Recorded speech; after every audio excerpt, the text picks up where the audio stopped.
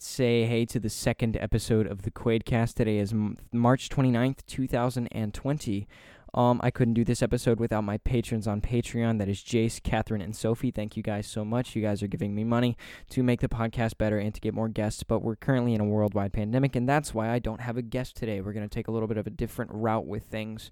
Thankfully, I had an essay I wrote earlier this week that I'm going to talk about today just because I think it's got a lot of thoughts that I would like to share and that I would like to talk about and that can fill up an hour. So I'm super duper excited about that. I'd also like to go ahead and thank Ezra Abair, Isaac Araby, and Jared Bates, that was the other one, for helping me get this podcast initially started up. It has been a long time since the first episode, and I really regret that because I haven't gotten around to it.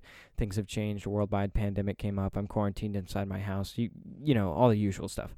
So, yeah, that's what's up today. Today in history, actually, 8 years ago, Newsies opened on Broadway on March 29th, 2012. That's a big deal to me.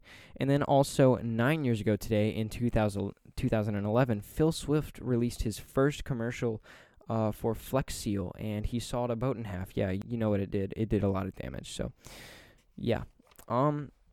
Let's go ahead and get right into it. Today we're going to be talking about an essay that I wrote earlier this week that compiles a lot of my thoughts on a topic that I don't think many people do like to talk about because it is kind of heavy. Failure.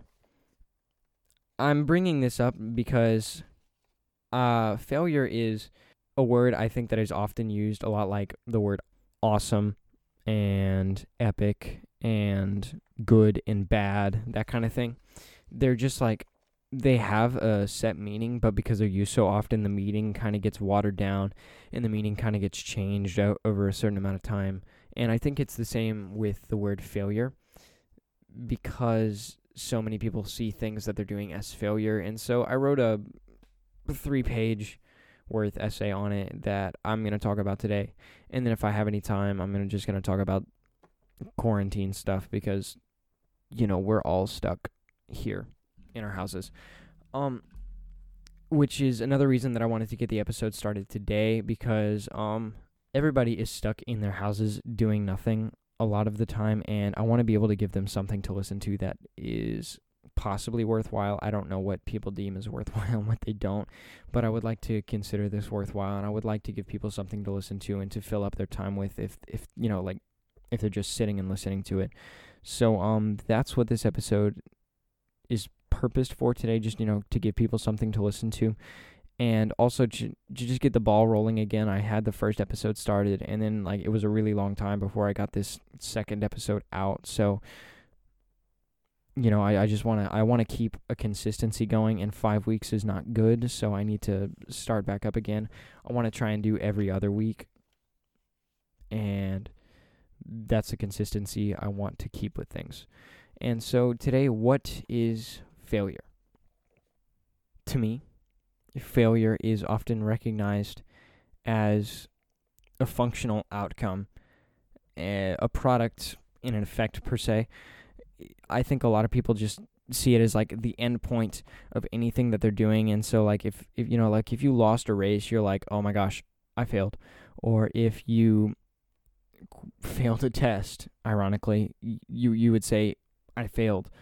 I don't think it's the same way, and we're going to talk about that. You know, just verbalizing the word can, like, trigger dismay within a person. It makes them think, you know, like, wow, that's kind of sad. It's a sad word. It's a negative word. It's like no or not. You know, it's just, it's got characteristics that make it negative. I think for, like, every test failed, for every race lost, for any instance where an individual emerges with the short end of the stick, you know, we see failure. But in my mind, however, failure is not what is lost, not the result, but rather the reason for it. You know, I've, in my 16 years of experience, deduced that failure is an instigator per se, creating chaos long before any recognized shortcoming, and, you know, has learned how to operate within us. That's what it is to me. He's a devil on our shoulder, you know, who doesn't just allow us to, like, go off of the tracks, but, you know, tells us how to live our lives. And failure is a poison. It really is. Like, you take it and it starts to grow. It's not just like a single isolated instance. That's loss. That's losing, whereas like failure is something much bigger, something with much more gravity than just loss. So, yeah. I think a lot of people allow failure to kind of like sit on the back burners sometimes, not in the way that it's like it doesn't have much of an effect, but in a way that sometimes it's unrecognizable, and that's the scary thing about failure, because you don't know whether you're failing or not until it's too late. I wrote in a part of it that failure is an expert at many professions. He has been around the globe and challenged some of the greatest minds the world has ever known, seducing them to his ways. He's personally advised me that perseverance is never as potent as thanklessness, and to all his apprentices he makes known that impulse is the true path of our existence. Failure has imparted me to erroneous confidence that I know everything, and often reminds me that no one else does. I think failure isn't just a negative. I think it has characteristics to it. I believe that failure is what is causing us to be egotistical. I believe that failure is what is causing us to put ourselves on a pedestal.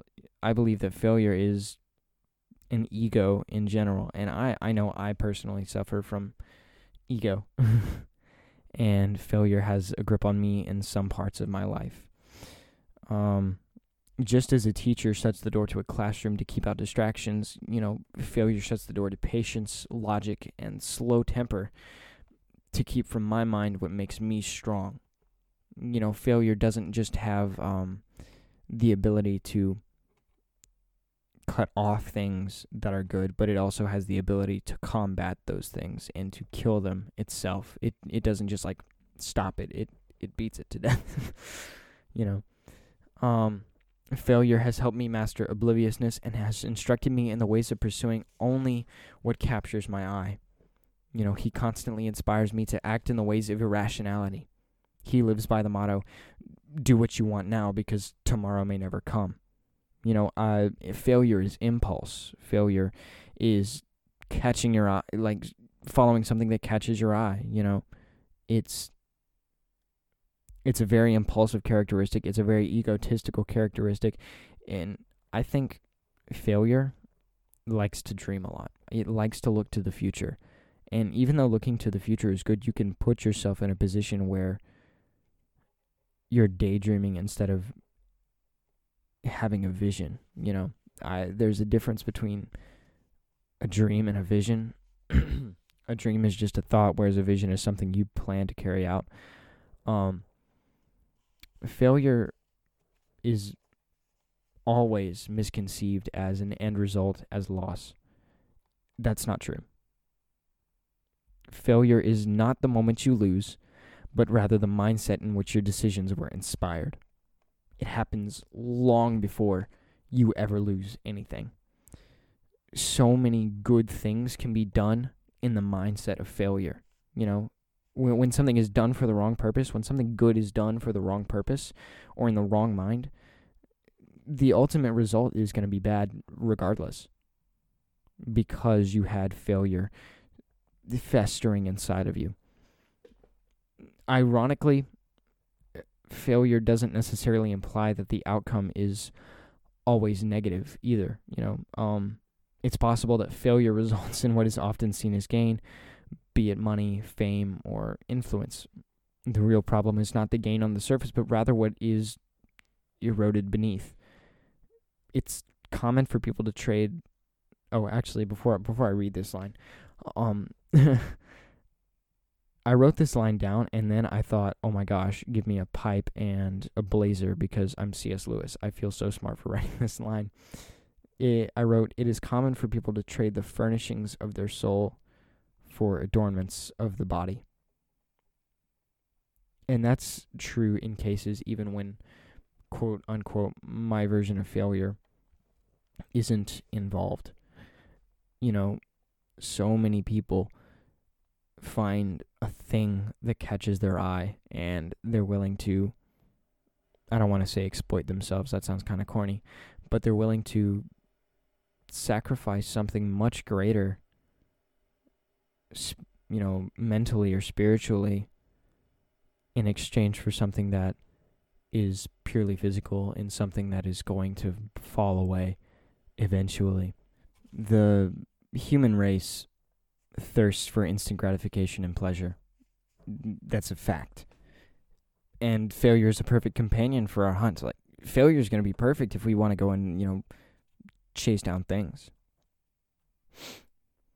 The parable of the prodigal son, for example, is a perfect way to describe someone who allows failure to counsel and influence their life.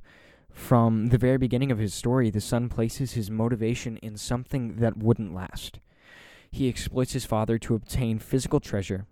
The prodigal son allows his mind to be shrouded by failure and proceeds to chase only what gives him satisfaction. The son moves forward with his new treasures and begins spending recklessly. Failure worms his way into this part of the prodigal son's life in the form of dissatisfaction. Failure is dissatisfied. The son constantly wastes his money looking for the quote-unquote more that he will never find. To conclude his epic fall, the prodigal son finds himself, guess where? Eating with pigs.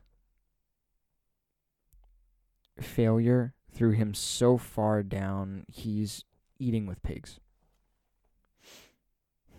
Failure was never an action in his life. It was something deep and deeply present that he allowed to overcome him. It's weird to talk about in any way except maybe using an analogy like a plant. It's a seed that's planted and you water it with satisfaction and you water it with an ego, and it just grows and grows and grows until it's become a part of your life. Failure is a part of your identity. Failure, when looked at from the right perspective, is worse than any bodily sickness or wound that is possible to acquire, because it's your fault and it's hard to cure. Very, very hard to cure. He's ready to strike at every opportunity. Failure festers, builds, and is seemingly impossible to eradicate, but there is a cure. I believe that failure can be fought and it can be combated by us denying our material wants and arming ourselves with things like patience, logic, and slow tempers. I'm sure failure hates it when you think things through and you don't just jump to conclusions on a whim and get mad on a whim. I believe that failure hates it when you humble yourself, which I need to do. I'm egotistical. Failure can be deeply rooted, and we need to be prepared to dig to the recesses to kill him at his basest. We must be prepared to fight even the greatest of beasts of failure, or it will only reemerge stronger. I refuse to let failure rule and guide my life. I'll equip myself to take whatever means necessary to defeat him. And we have reached 14 minutes now. Well, 14 minutes now. Okay, that's 14 minutes. How many minutes? Okay. I still need to do 4 times as much recording. Dang. Okay. See, it's really, really weird because I'm doing this podcast by myself, and so it's like half of the conversation is gone, so it's like maybe I'm only thinking of 30 minutes worth of material, but I have to put it into an hour. I'm kind of nervous for it, actually, because it's not only warm in this room because I turned the fans off so you don't hear background noise, but also because I'm sitting in front of this computer for a whole hour just talking to myself. I feel like I'm going crazy. I probably am, because it's the quarantine and all. Personally, I think that the quarantine and what I've experienced from this virus has been a blessing to me, because I am a busy person. I'm so busy. Like every single day I have something to do, and it's like from 10 to 9 at night, like from 10 a.m. to 9 p.m. at night, I'm booked. Like I don't have any time to think. My brain is already, worn out. He's done all the exercise that he can do by the end of the night, and I don't ever have time to think about things that, maybe I should be thinking about. If you go check out my Instagram, I've been getting into photography, and I've never gotten into photography. Like I've thought, like, oh, cool, it would be really cool to get into photography, but I never had. And so this quarantine, as bad as the reason is, I feel like I needed this time off from the rest of my life, because I'm thinking about things that like I hadn't thought about in a long time. Like I wrote this failure essay because I was bored. Like I had to write something about what I was thinking, because like I was just sitting there doing nothing. And my brain finally started working again, and it was like why don't you write down what you're thinking? You could share this with people. And it's really crazy, because it's like there's so many things that I didn't think I was capable of doing, but once I had time to sit down and try to do them and take my time to do them, I can do it. I've learned to go outside and sit and be quiet and listen to the wind. That's really weird. I've never been able to. It sounds so cliche, but I did it. And, that's what this quarantine's doing for me. Me and my family are playing card games. We're eating food. We've bought, like, more crawfish than I can fathom. I've had enough crawfish. I'm trying not to go crazy. Nash is home. My brother, Nash. Me and my two other brothers, we're sleeping in a room together. It feels like Little House on the Prairie, because they don't ever go into town. In the books that I did read, or what I remember of it, they were just like kind of chilling as a family on a prairie. And that's what this feels like, because like all I see is my family. And tensions can rise when you're around your family, for sure. It's really, really hard to maintain your sanity when all you see is your family every single day. But I've learned to deal with that.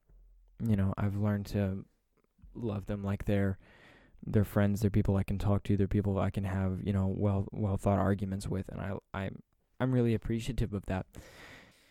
I also got into reading about Kurt Cobain, and I started reading his journal. Actually, it's journals on Amazon, and I'll tell you what, that's a weird book right there. I mean, not weird in the sense that like what he was writing was weird. I mean, it kind of is weird, but just the idea that like I'm reading the journal of somebody who died in 1997, that's weird.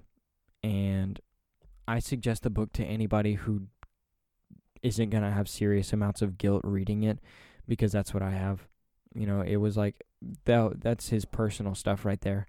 And even though it says at the beginning of the journal, it's like he wanted people to read his journal after he died, it still feels strange, because these are somebody's thoughts. These were like a living person's thoughts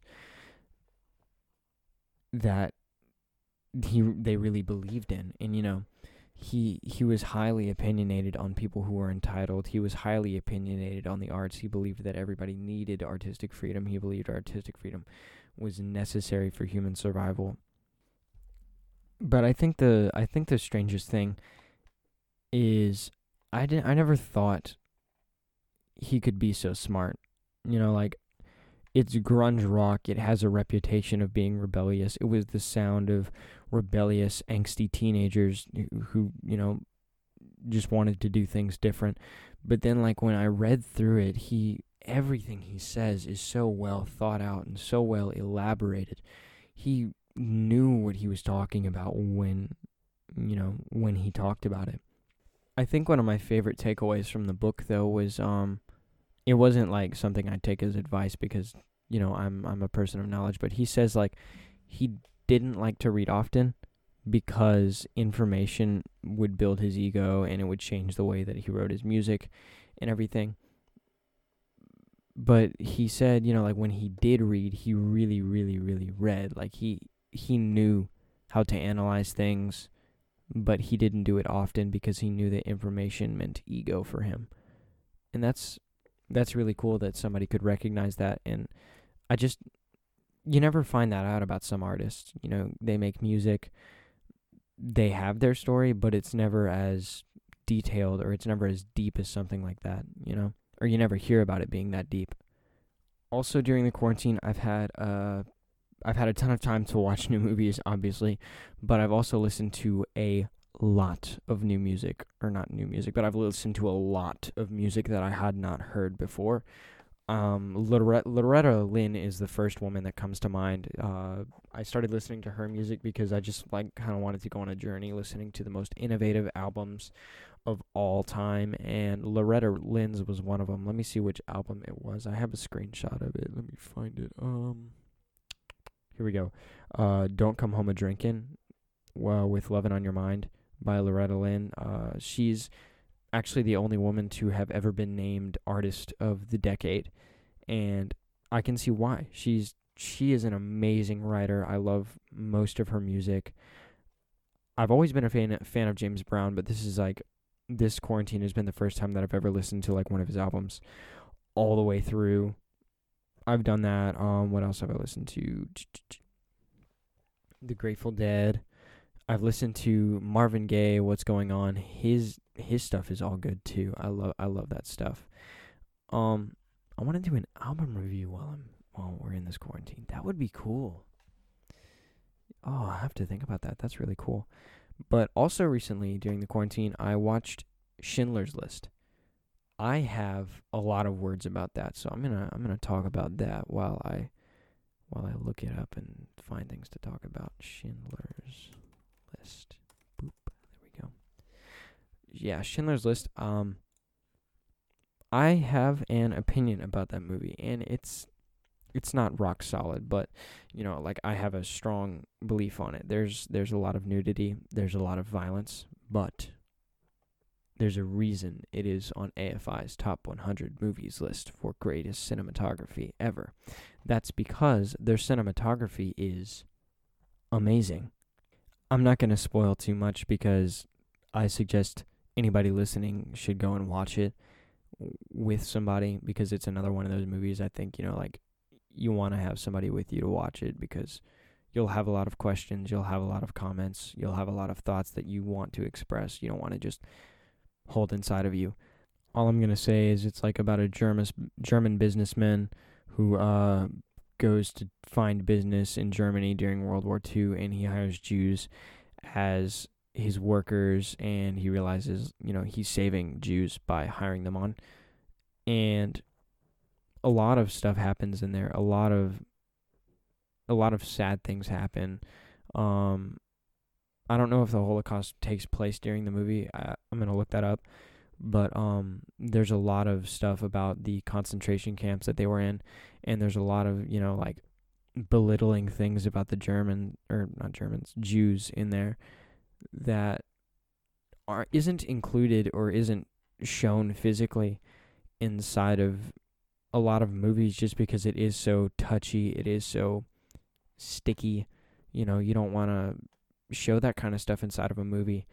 But Steven Spielberg, the director he is, he wasn't afraid to do that, and that's what he did with this movie. And there's a lot of nudity in it just because of what happened inside of the concentration camps, and I'm not normally a fan of that stuff, and I'm still not a fan of that stuff, but this movie